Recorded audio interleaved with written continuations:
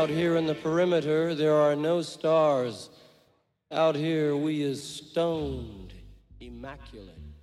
Hello and welcome. This is the C86 show. I'm David Eastaugh. As you know, we love a special guest. This week it's going to be the turn of Simon Fisher-Turner, who also goes by the name of Simon Turner. Also, the King of Luxembourg, and many, many other disguises and lives. And started his career very young as a child actor in Tom Bryan's School Days, and was in various other sort of TV program series, also films, but has had a prolific life in music and has worked with a lot of people. Anyway, so this is the interview. Try and keep up, there's a lot to take in. So after several minutes of casual chat, we got down to that very exciting subject that was the early formative years. Simon, it's over to you. I mean, it goes back to, if you're talking about pop music, it was Radio Luxembourg, and listen to my mum on the beach in Cornwall when in the 54, 64, 60. Like, we moved to Cornwall when I was about 7, so 64, the early 60s really. And so, but I relied on my mum's radio for years and years as a kid. So that would be the Small Faces, the late 60s and everything down on my mum's radio, which would have been the home service or something like that. Yeah. And then the Beatles, of course, well, we relied on Top of the Pops. So there wasn't much to touch the Beatles. I mean, things I really, really remember very clearly when we lived in Cornwall were Magical Mystery Tour. Right. Which, of course, and Strawberry Fields. And, I was on holiday. I did a student exchange, for instance, when I think Strawberry Fields came out, and it was with a French student, and in those days, singles were like, the Beatles were a paramount. They were like a national event. Yes, I would imagine. A Beatles singles were like, this is far out, and they just went further and further, testing your senses about what popular music could be, because up until then, really, you had beat groups and everything like that. It was R&B and everything. And the Beatles, with George Martin, obviously just stretched and stretched and stretched and stretched. And that's the beauty of the Beatles. So the first would have to be, I would have to say, the first major influence of any popular music. This is not including classical or Herb Alpert or anything like that. This is just purely pop music, would be the Beatles. But of course, at the same time, I had a bedroom at the top of the house, and I bought The Birds, the Bees and the Monkeys, and I had Dead End Street by the Kinks. And so, that was my first thingy of I didn't have my own radio. I was given a record player for Christmas, and I bought Rubber Soul. So that was the first album I ever bought. Right. It's the same summer as The Sound of Music came out. I think for Christmas, with a record token or two, I bought the Sound of Music soundtrack in stereo, which really annoyed my mother because we didn't have a stereo. I just had one of those little damn sets, and I bought Rubber Soul pretty much, I think, at the same time. Right. So you diversified quite quickly on that front as well. Were your parents I'm a bit of a chatterbox, I'm afraid. It's difficult because they're sort of, when you start talking about sound memories, I have a fairly good idea of what was happening and how it all relates to everything else. Yes, but when you hit that magic age that is 16, that was 1970, were you kind of particularly getting tuned in, turned on and dropping out, or not dropping out at that stage, but were you kind of aware of that whole counterculture movement that had sort of happened from sort of 66, 67 for the next 3 years when, suddenly we get to 1970 and the 60s seem to have come to a slightly weird end because, Jimi Hendrix dies, Janis Joplin, Jim Morrison, then we had Altamont, and then there'd been the whole Charles Manson thing. Did that come on your radar? It did. It's odd you should mention them in those sort of that quartet of events, but I was, not to put it sort of bluntly, really, I was fairly dim as a child, and not academically blessed with a brain for all seasons. But when I moved to London when I was 14, so that was 54, 65, 66, 67, 68, 68, 69, I moved to London and I stayed in digs which my parents had organised to stay with various strange families. And, for instance, this is not in order. For instance, I remember the Rolling Stones playing Hyde Park, and I lived, funnily enough, opposite Selfridges, there's a great big water distillation, there's some waterworks just off Oxford Street, but I lived opposite Selfridges with a family, and I didn't like the Rolling Stones, so I didn't go to Hyde Park, okay? Mm. At the same time, I did go on I did follow the Vietnam War demonstrations, which ended up opposite the American Embassy in town, because I picked up flags and banners which had been abandoned and then put them up in my bedroom. Nice. Also by this time, I had got my own radio, and I was pretending to sort of be a spaceman in the bunks I shared with the other kids I was living with in this flat. And so we'd sort of use, and then you tune into radio stations, you tune out, and you get those funny noises. I mean, my big breakthrough, by that age, I knew about the Stones, I knew about the Beatles. What else did you say there? You said... Well, there was the psychedelic kind of period as well with, Jimi Okay, Hendrix. yeah, I mean, I bought clogs. I mean, when the concerts, I mean, a couple of years later, I saw Grand Funk Railroad and Humble Pie at Hyde Park. I think I saw Pink Floyd at Crystal Palace. But a big breakthrough for me, this sounds really, really mad, but there was a Record Mirror Festival in Olympia when Mungo Jerry had In the Summertime as a hit, which I think is 71 or something like that. I'm not sure of the date. But so I went to the Record Mirror Festival, which was a 2 or 3 day festival at Olympia, and I've looked it up. And the first bands I ever saw live was Stray and Rare Bird, okay? Yes. I saw Tyrannosaurus Rex there, and I sat on what side of the stage would it have been? Mickey Finn's side of the stage. I sat on the side of the stage for that. I mean, I'm probably 15, I'd imagine. 15 or... Was I left school when I was 16? So it must have been 14 or 15. But once I discovered the Marquee Club, and the gigs were gigs, and once I discovered concerts in London, because I had money because I was an actor, I spent all my money and all my time going to see bands. And I can't tell you the amount of times I saw hundreds of bands. I mean, I was, 4 nights a week, I was out seeing bands. Yes. And, figure out how to get the bus there or whatever. If there were big groups, I could get my tickets from Edwards and Edwards, which was the ticket agency underneath the Palace Theatre at Cambridge Circus. But I was all over the place. I mean, I was seriously all over the place. So, yeah, when I moved to London, that was life-changing. My mother took me to see Manitas de Plata in Plymouth, who was a flamenco guitarist, who was definitely worth checking out on YouTube, because I loved flamenco music as a kid. We used to go on holiday to Spain in the late 60s, because my dad was a submariner, and his submarines were based in Gibraltar, so we used to go to Algeciras and Malaga and Marbella and places like that and hang out. And I loved Spanish music, but pop music came through the radio initially. Yes. And then, of course, we haven't even got to David Bowie yet, but and that was obviously life-changing, but it was a little bit later. That was in 72, I guess. Oh, right. Obviously, I knew Space Oddity because that was a hit when I was a kid, when I was still at school. Right, I got you. And that was fantastic.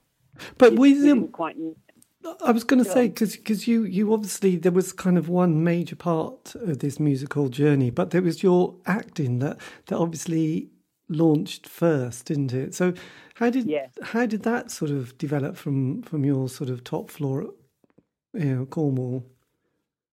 Oh, right. Well, the acting was really simple because I was at a boarding school, because in those days, I don't know if it happens now, but in those days, any of the services, the Army, the RAF, or the Royal Navy, would pay for half its school fees if you went to a private school. Okay, right. So my father was left some money by an uncle of his, and on the premise that he could only get the money if he spent it on his children's education. Right. Which is a really, really brilliant thing. And so Uncle Jack sent us all to, with the help of the Royal Navy, to boarding schools. So my two brothers and I went to boarding schools. I went to a boarding school, my first boarding school, when I was 7, which was pretty, unpleasant and torturous until I was 14. Right. So I didn't enjoy that period of time one bit. No, well, absolutely. The first thing that happened when I went to my first boarding school was we were marched in front of a music teacher called Mr. Perkins, Anthony Perkins, and he run us through scales and to see if we could sing. And if we could sing, you were in the choir.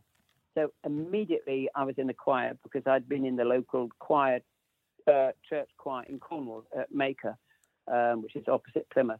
So I was immediately in the choir. So that took me into classical music, blah, blah, blah. We could, and so I studied, I was playing instruments and everything at a very young age, but I had a very open mind. Yes. So then we have to fast forward to what we were just talking about, which I've forgotten. There was Ziggy Stardust, but you got your... The acting. How I got started with the acting. But before that, you got your big break in, was it Tom Brown's School Days?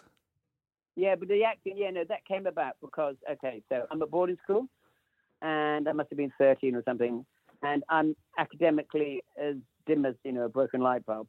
And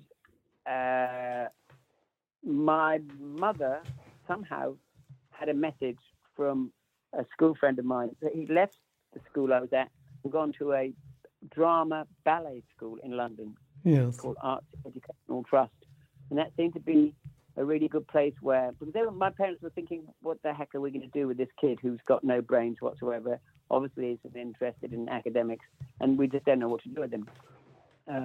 That's kind of how you thought in those days. Yes. You thought, what are we going to do with this child who just seems to want to climb trees and do bugger all?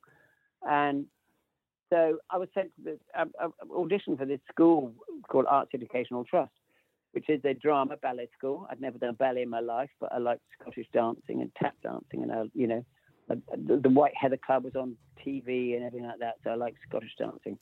I liked flamenco music. So I went to audition for this ballet school, and I got in. And immediately before I even got in, which would have been a winter of 69 or 68, I was recruited in to be in the chorus of the Nutcracker Ballet for the Royal Festival Ballet. Right. So even before I went to school, I was actually working as a kind of young dancer-ette type person. So because of this school was a ballet school, dance, drums, drama school, they had an agent called Miss Fisher. And because of the way I spoke, which was sort of the Queen's English, quite posh compared to, very posh totally compared to Londoners. They were sort of Cornish twins, and my dad's Irish, my mother's English, and obviously didn't sound like a Londoner and didn't know what cool blimey, mate, Rowless and a fag and like that. Didn't really, but I spoke the Queen's English, which in those days was very BBC. Because of that, and it is primarily because of that, Miss Fisher started getting me stuff doing stuff on BBC Radio 4.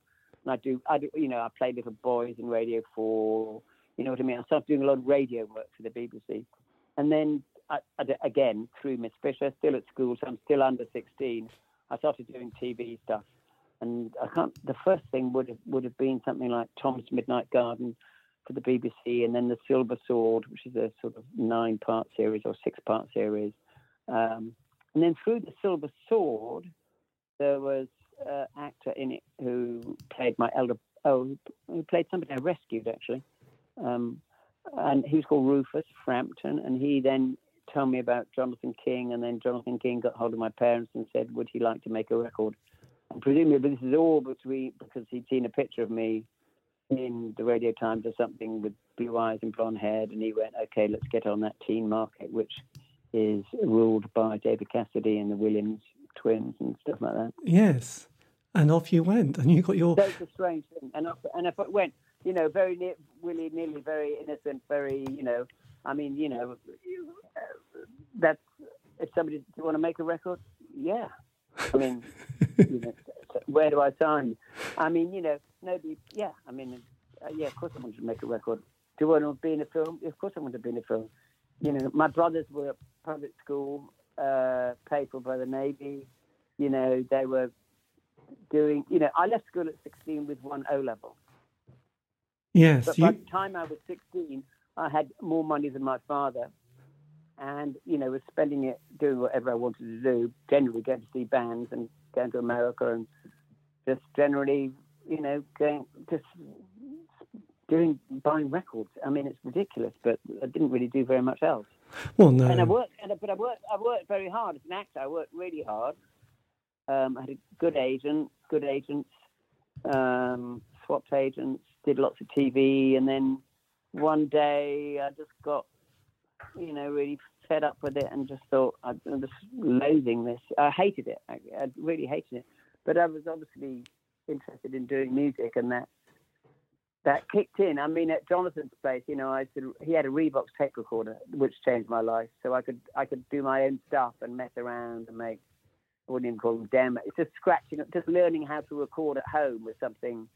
I'd had a cassette recorder when I was a kid, so Dad brought back one of those in Singapore. So I knew that you could record sound and take it somewhere else and play it somewhere else and then record over it and do all sorts of things. So I think in my own sort of way, I was actually learning how to record music, which was quite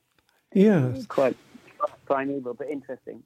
So when you brought your album out, which was kind of 1973, you were sort of... Oh, it wasn't that late, wow. Yeah, you weren't even 20 then. Did you...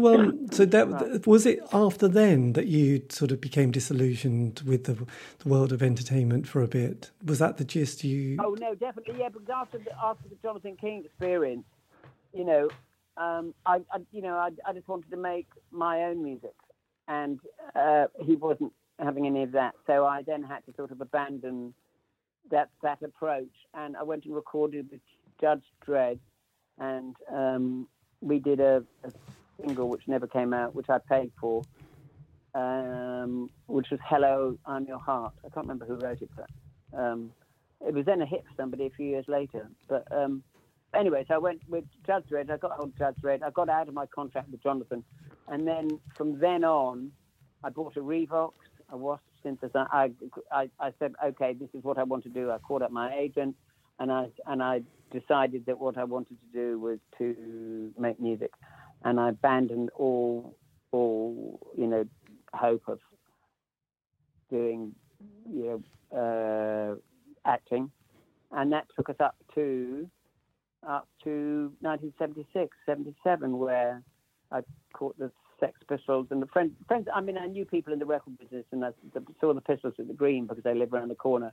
But I'd read about them, and that all happened. And my music by that time, in 1977, was unbelievably slow. Kind of, I mean, by then I'm influenced by Dino's ambient stuff and slow music and miniatures by Morgan Fisher and stuff, and just, you know, and I've listened to Terry Riley, and I've got into electronic minimalism and American stuff with Terry Riley and Beaver and Krauss. I mean, it's a really interesting kind of learning curve of where I went sonically, and I was a real music snob, you know. There's no doubt about it. But because I had the money, I was at the Rainbow, I was at the Marquee, I was in Peerwood College. I go and see Jeff Beck. I go and see everybody. The Marquee was honestly my second home. I knew Jack Barry, who was a manager. I knew people who worked there. Tony Stratton Smith. I knew all the Charisma crowd, because they had offices in Soho Square, and I knew Gail, who worked for Tony, and then she went on to manage Peter Gabriel, so I'd go to Gabriel's play. You know what I mean? I mean, it was just absurd.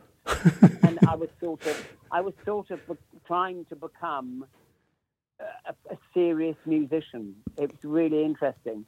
And, you know, people were helping me along the way, which was really kind of them, because they could see that was actually what I wanted to do. Yes. So when, after your sort of experience of seeing the punk explosion, then we had post-punk, by the 1980s, was your next musical adventure The King of Luxembourg? Was this the first thing you did in the 80s, or was there anything in between that? you'd probably have to poke me in the direction of dates and what was going on. I mean, I started a label with my mate Colin through Rough Trade. I honestly, dates. It's not very easy. After Punk, what happened after the Pistols?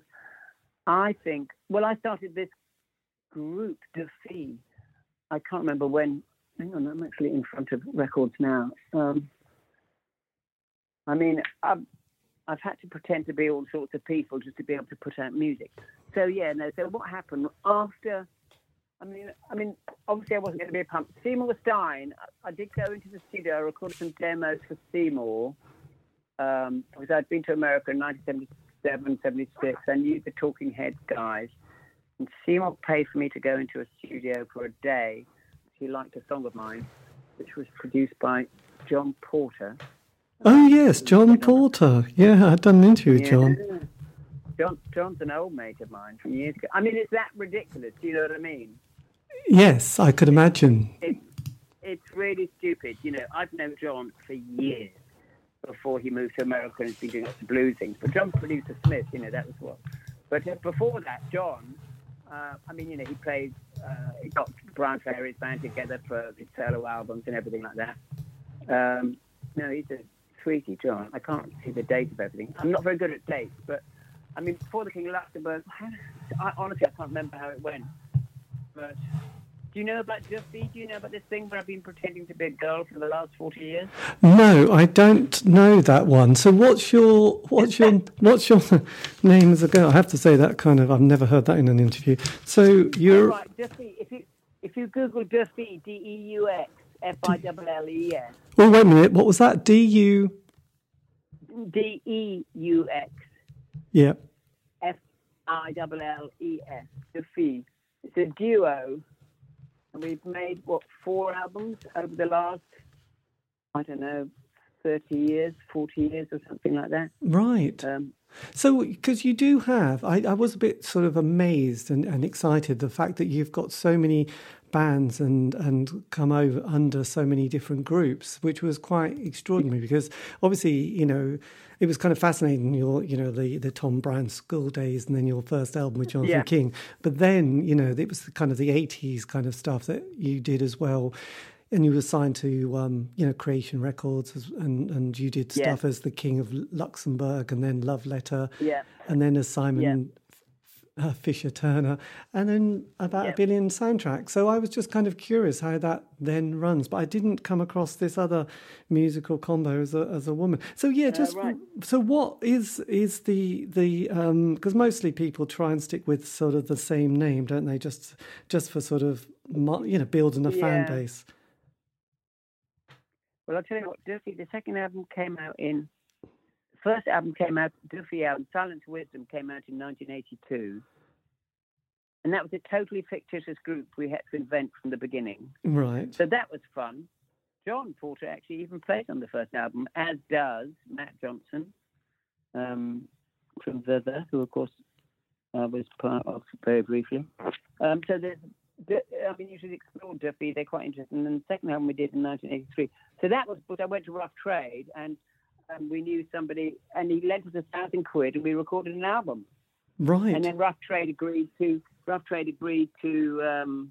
put it out or distribute it at a P&D deal.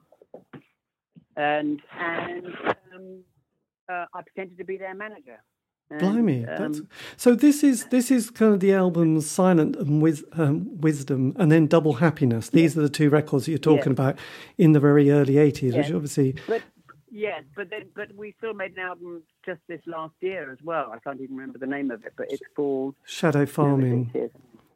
Shadow Farming, yeah. So we're still at it, and there's been another one or 2 even in between. I can't remember how many we've done. I think we've done 1, 2, 3. I think the Shadow Farming, I think, is probably the 4th album.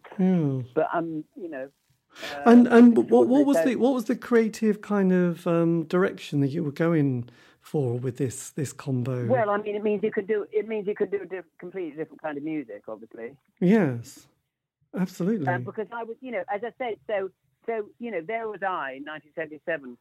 And actually, I had a deal with RCA at one stage in 1978, 8, I suppose, where they lent me lots of equipment and a 16-track recording studio, which was fairly ridiculous because I didn't know how to operate or anything, but I did demos for them and they didn't like them. I was doing demos for majors, and I don't know what they were looking for, but it certainly wasn't what I was doing.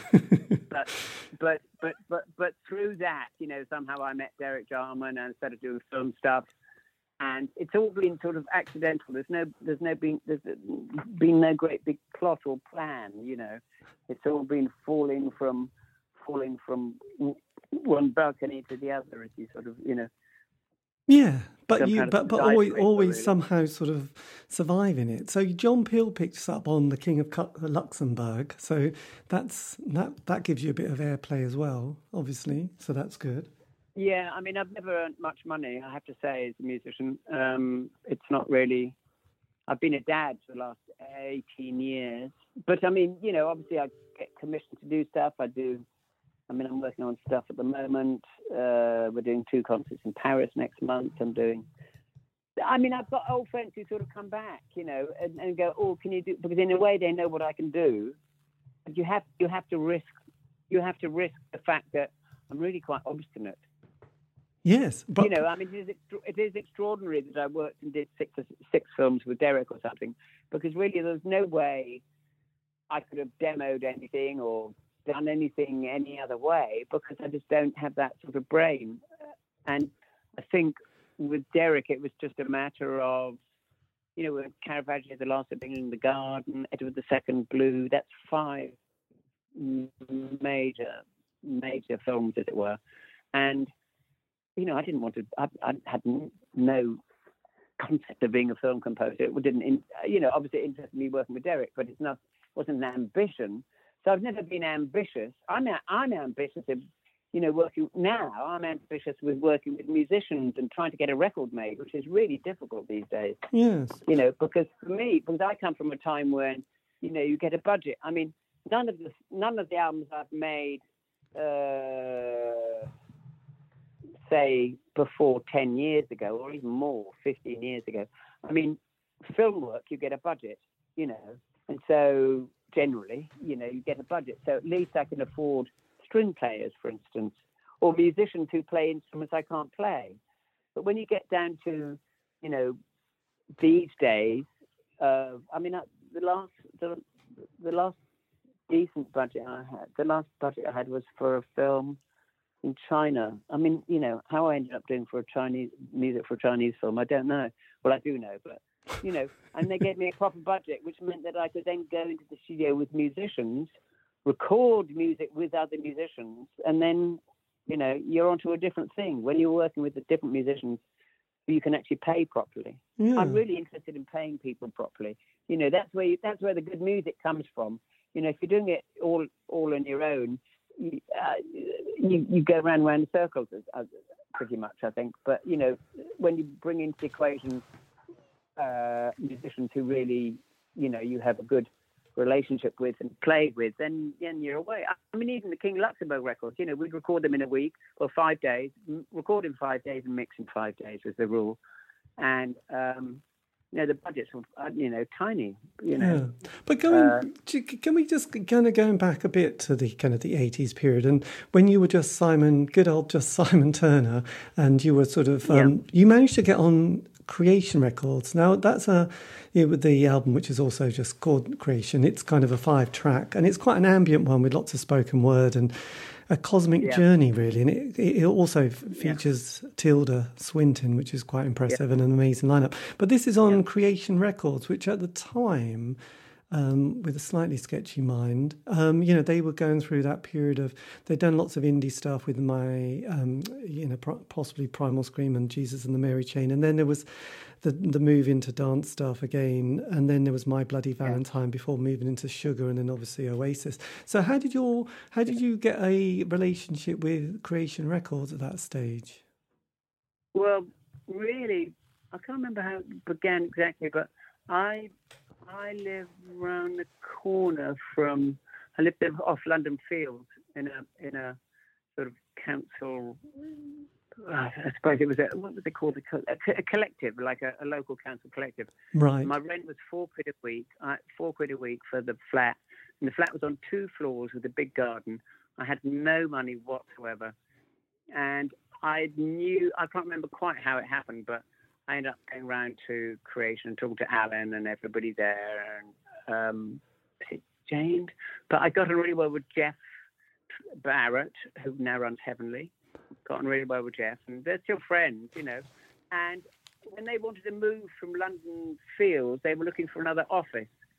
And I knew, and they wanted to move to Clerkenwell, and I happened to know people who rented offices in Clerkenwell through getting extras for what was it? It must have been maybe Caravaggio. Yeah, probably Caravaggio. And so I knew the people who owned all the offices opposite the Catholic Church in Clerkenwell. So I got them an office, and then through that, I just talked to Alan and everything like that. And I did a kind of demo which Alan really liked. And I think the attempt was to try to make Tubular Bells Part 2. Okay, brilliant. that was what was on our mind. But we ended up, obviously, you know, when Tilda said, "Listen, I've got this great idea. I'm doing this plane journey by Manfred Karger, and you know, it's all about." And we went, "Wow, yeah, brilliant." So we set up lots of tape loops in the studio, and off she went. And you know, I've always respected Tilda's kind of. I've always respected her authenticity in the way that when she wants to do something, it's unlikely that it's probably a bad idea. So you know, we went, yeah, let's do it, and we went along with it. And she bombarded us with this extraordinary text, which was, you know, a sort of pacifist dream, really, you know, and that was right up my street. And it evolved from there. The engineer, Marvin Black, who's not alive anymore, but he knew Barry, and then it all got crazy. And, you know, it got crazy and quite self-indulgent and quite expensive in studios. Sasha Kamen, who's this young little girl who was Michael Kamen's daughter. Michael was a famous film composer. And it was just, again, it's actually kind of what I was saying. It's about if you can afford ideas and put people into the studio, stuff happens. And generally, I mean, you know, there's a lot wrong with that album on Creation, like because we were really not on the ball. But you know, the concept and the idea of it is really great, you know, and it's something which I miss terribly. But I've always gravitated towards people who kind of go, yeah, that's a great idea, and you go, yeah, brilliant, I'll do it, and you try and pull it off, you know. Yes. Because it's about positivity and about. You know, I mean, there's no doubt about it. I think Creation were very disappointed about it. But years ago, I think Alan thought it was going to be Tubular Bells Part 2, which it wasn't. And he thought it because they were all into the dance stuff. And this was an unbelievably slow record. But because I'd sampled Holger Sukai track as one of the main rhythms we were bouncing off on one of the bits, I said, listen, honestly, it's dance music, but it's just half as slow as you think it is. And the only person who I think understood that was Bobby Gillespie, who I bumped into one day. And he went, oh, my God, fucking Tilda Swinton. You know, it's great. And I don't know Bobby really very well at all. I can say, oh, yeah, I know Bobby, Simon, you know, from Creation. And he goes, oh, yeah, because I think he probably keeps an eye out on what Tilda does. And, you know, but for me, I mean, it's a swinging record. It's like that record. Some of that's like a jazz record. You know, it really swings. But the Tilda piece is just a really interesting piece of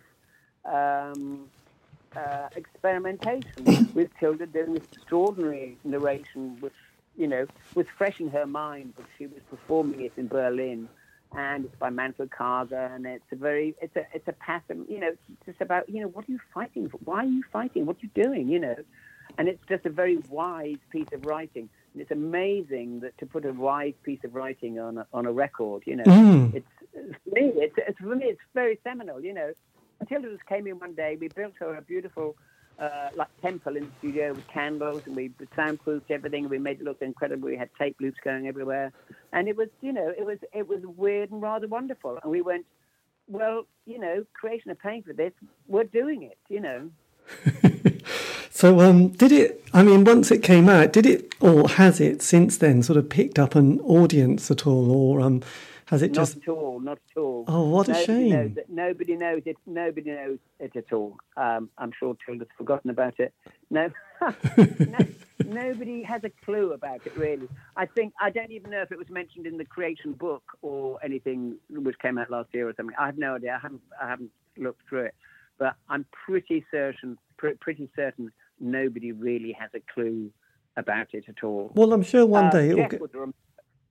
I was going to say one day it'll become a cult classic, won't it? And people will. Yeah, well, I mean, it probably is in my small world. In my mind, it probably is a cult classic because it's.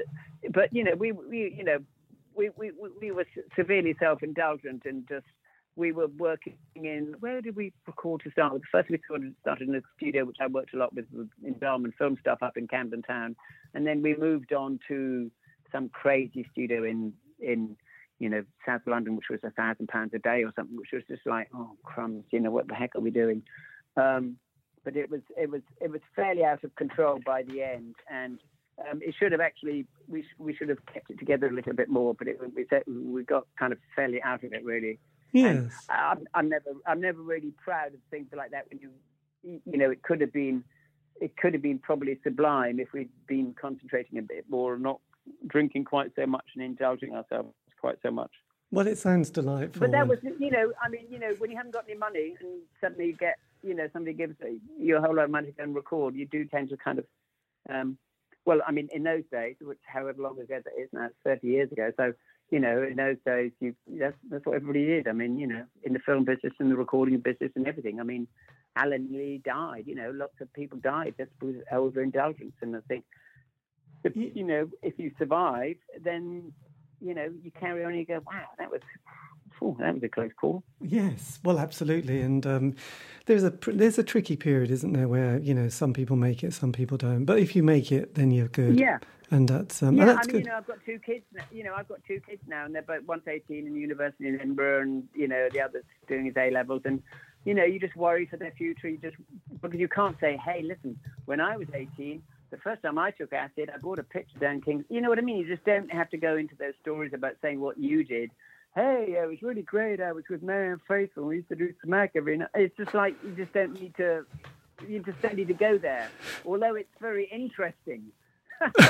Very interesting doing drugs with lots of famous people, but actually it's not a good lesson, No. I always remember when you're doing it and it's almost unbelievable, but the fact that most of it's true is just ridiculous. Yes, and I know when David Bowie saw his daughter and said, "You're not going out dressed like that," and then was like, "Oh my God, I can't really talk, can I? Because at your age, I was looking even more ridiculous." So there you go. You have to do it. Yeah. Then we get into the sorry. Go on. I was going to say, and as we approach into the 90s, the John Major years, your recording output, though, after that experience, which sounds like it could have finished you off, but it hasn't obviously finished you off because you suddenly get signed to Mute Records, and they must look at you as a sort of, a bankable kind of artist who, isn't going to just lose lots of money every time on a sort of an alcoholic kind of haze of kind of self-indulgence. Yeah. Well, the truth be the matter, I suppose, it was like that. And then I went to Daniel one day with a plan for, I can't remember which album. And I said, thanks for seeing me and everything. And I just want to say that I've stopped drinking and I've got this interesting idea I'd like to try and do. And he listened and he went, okay, cool. And he went, good, that's great. I'm really pleased. Yes. And he's been totally supportive ever since, without questioning anything, because, I think everybody was very fed up with me in the 80s, and myself included, just being out of it, And there comes a point where there's no excuses anymore, It is a miracle. It was a miracle that, I was able to do the work I was able to do because I was just drunk, I like to drink now. I'm not one of those people now, I'm not now, I'm not an AA member. I've been to a few meetings years ago. I like to drink, but I just, I've got two kids and I have to look after them and the flat and this and that and, be together. But when I was a young man, whatever, before having a family, I was just out of control. And Daniel's really stuck with me, and I really like the way that, I mean, with Jeff as well, who I've never worked with, Jeff Barrett from Heavenly. I mean, these are people who I can have serious conversations with about an idea. And they can go yes or no and everything. And it doesn't matter whether they go yes or no, but I can approach, I have approached Daniel with various ideas over the year, and he's gone, no, it's not really, I'm not kind of feeling it. And I understand totally. Do you know what I mean? I mean, I'm slightly in a stuck position at the moment, because for the last 2 years I've been recording all sorts of stuff, and I don't know. I do know what to do with it, but nobody's sort of pounced on it yet. I haven't really put it out to tender. I've sent stuff to Daniel, and there hasn't been much reaction from that. But then maybe I didn't ask in the right way. Do you know what I mean? Yes, absolutely. Because in the old days, I used to go to Daniel or go to anybody. Well, I mean, it's to do with a budget, and you go, well, here's the certain. When Mute had its, the thing is, I mean, there was a wonderful, Mute used to have its own studios, and it still does, but obviously through COVID now it's different. But so I used to be able to go to Mute and say, listen, I want, can I record for 10 days and then mix for 10 days, and that would be sort of yes, okay, we can do that. We just, as long as I could pay the musicians and everything was sort of in-house and paid for, and we had a budget which we stuck to. And now it's just not the same because the business isn't the same. Yes. So with your... But Daniel's the same. Daniel's great. Daniel's, I mean, I'm, as I say, at the moment I'm stuck because I'm not quite sure what to do next. I've got 2 or 3 things which are really great, and they're sort of half cooked, but they need to go into the oven. And every day I'm trying to sort of push a little to get one a bit further into the oven and not, but I can't quite seem to manage it at the moment for some reason. Yes, I know. I mean, it's not even Christmas and a turkey, is it? But when you were, because obviously in the 90s, I say obviously, but you really sort of capture the world of kind of soundtracks, which seems to be, you've sort of done a lot of kind of those kind of ambient sonic kind of, pieces, which kind of obviously work well with, in that context. But then at the same time, you can't help yourself and then sort of re-erect the King of Luxembourg, and you did an album in, was it 92, which was Sex Appeal. So when you're in those different worlds, you're thinking, this is me soundtrack, then this is me the King of Luxembourg. How do you manage to sort of go from one to the other and maintain a focus? But that's really easy because the film soundtracks only take a certain amount of time. And, well, I mean, anything that takes a certain amount of time. The trouble is now I've got stuff hanging around. But, I mean, doing those days have gone. Like I mean, if somebody gave me 10 grand to go make a King of Luxembourg album, I could go make one next week. But the trouble is nobody's giving me 10 grand to go and do it. And so there's not much.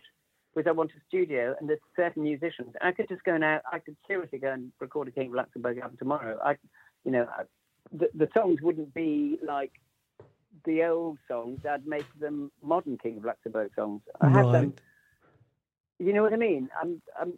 I don't really want to do a sort of 60s thing. I find it very difficult writing songs, as it were. I always like a collaborator with a songwriter. Generally, I mean, I can start. Then I get to the middle 8 and I go, oh my God, where am I? But on the other hand, what I really love doing now is making up words in the studio and use much more of a Bowie approach to sort of having lots of ideas around, but nothing solid until the music's down, and then just do it all and do it really quickly. Yeah. I mean, I sang on the Steve Naive solo record last year, which he put out. And I just recorded the vocals in my bathroom on a little, recorder, a Zoom recorder, and just sent it to him, and popped it on. But the days of going into the studio and okay, let's make an album from start to finish. I mean, from my point of view, they just don't exist anymore. No. I'd love it. I'd love to make a King of Luxembourg album. If there was somebody kindly, sitting out there who said, okay, can you go and do it? All I have to do is organise, make sure that everybody can eat at home while I'm away, and go and do it. The trouble, one of my problems is time, because I've got, looking after a kid who's at school, et cetera, et cetera, et cetera. So everything tends to work its way around a family timing situation and a family life.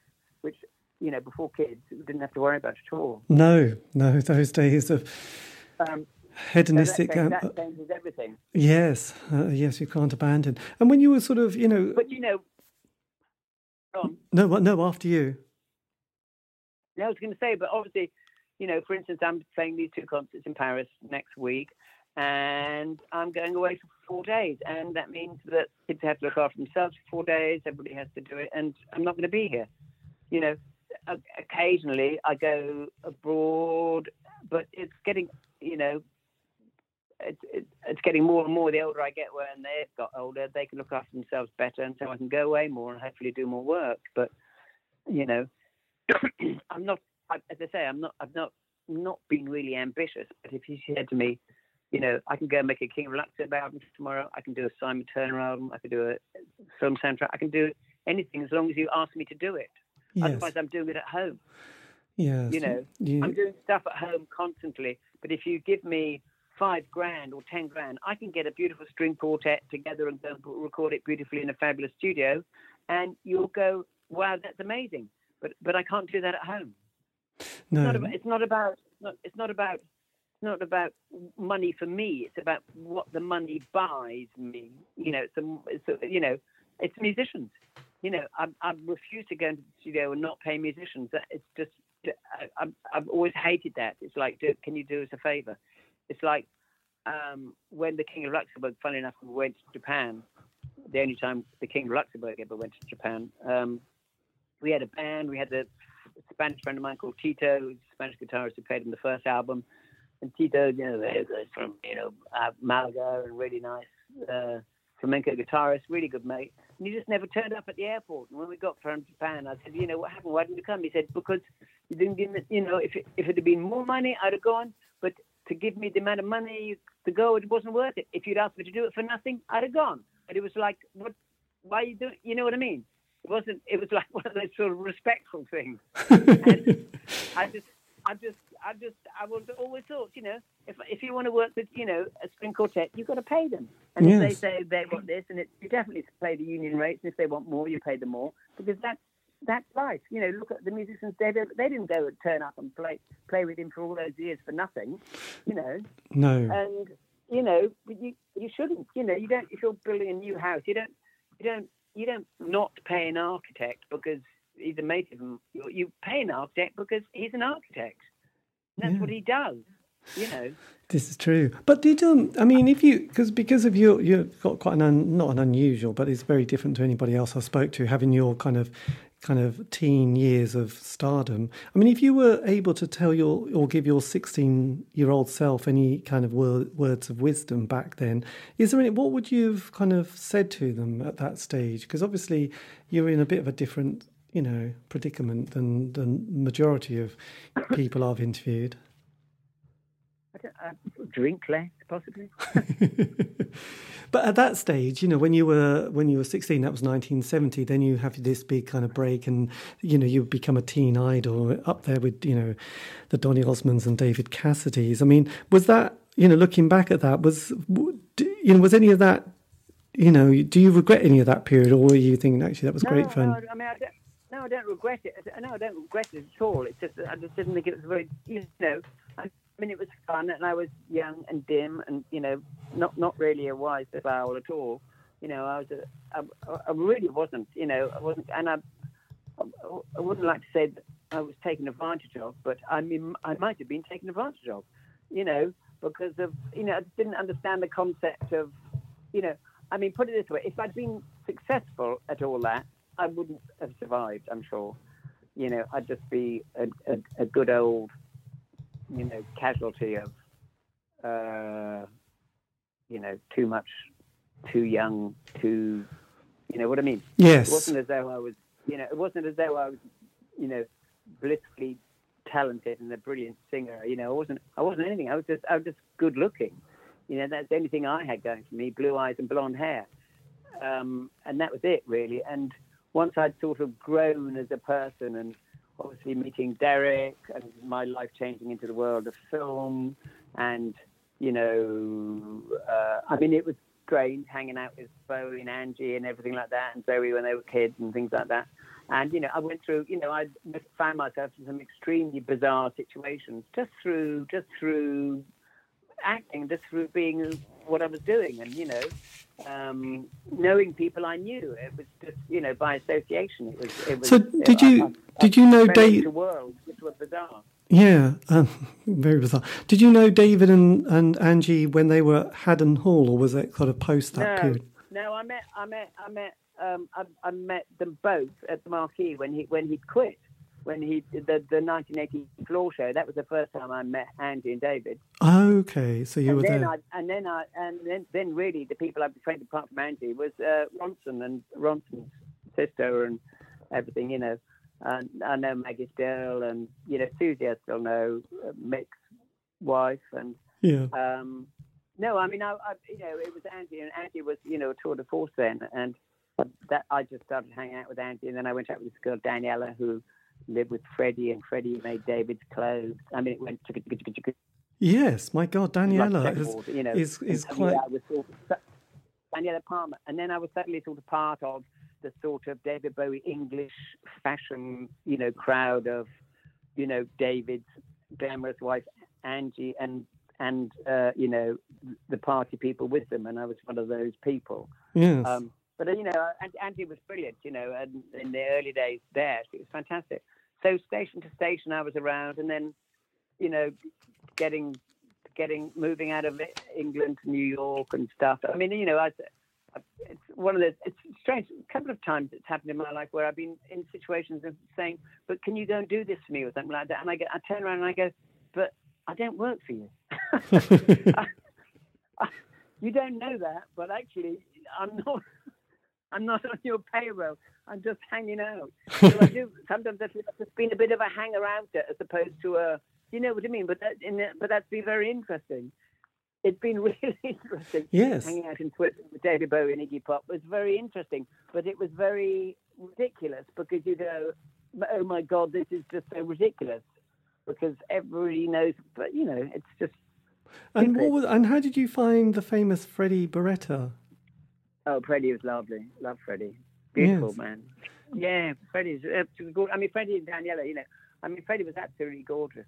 I mean, that house in Oakley Street was brilliant. Freddie was in the basement, and we had two. Then we had Maxine who used to do hair. One of them, then Billy who worked at Bieber's, and one of the Maxines worked at Bieber's. Angie upstairs, and Daniela and Roy Martin, the actor.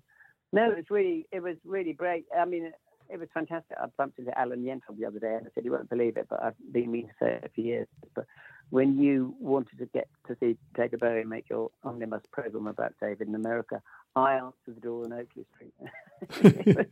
It's very funny. It's really Excellent. Weird. And did things you? like that? That was just sort of like, I was still working as an actor then. You know what I mean? I was shooting off. I wasn't just hanging around. I was like there for 3 weeks, then I'd go off and make a TV series in Europe for 3 months or something. Yes.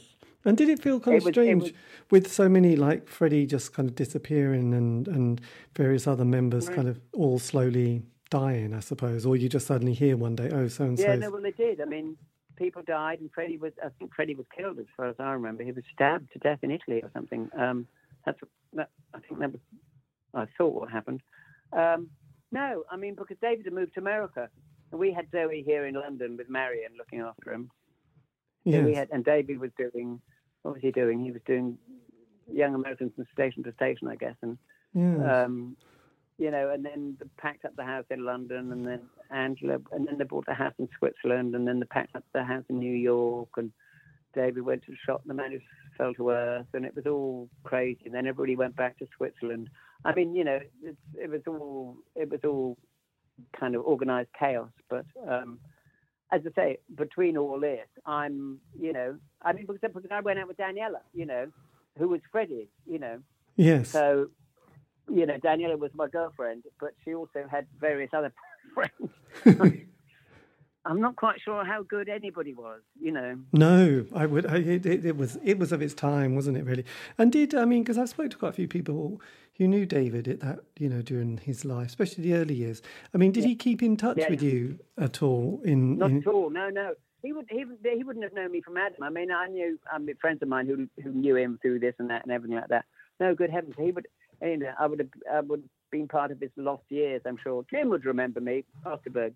He would remember me because there was a funny time in Switzerland when we were all playing together, which you probably can't fail to not remember that you're playing with who you're playing with.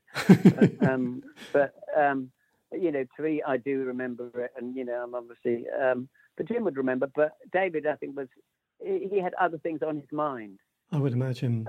You also have to remember all this period. I mean, when he first went to America, when he went station to station, and everything, he was fairly off his tree, I think, as far as I can tell. Nobody seems to remember very much.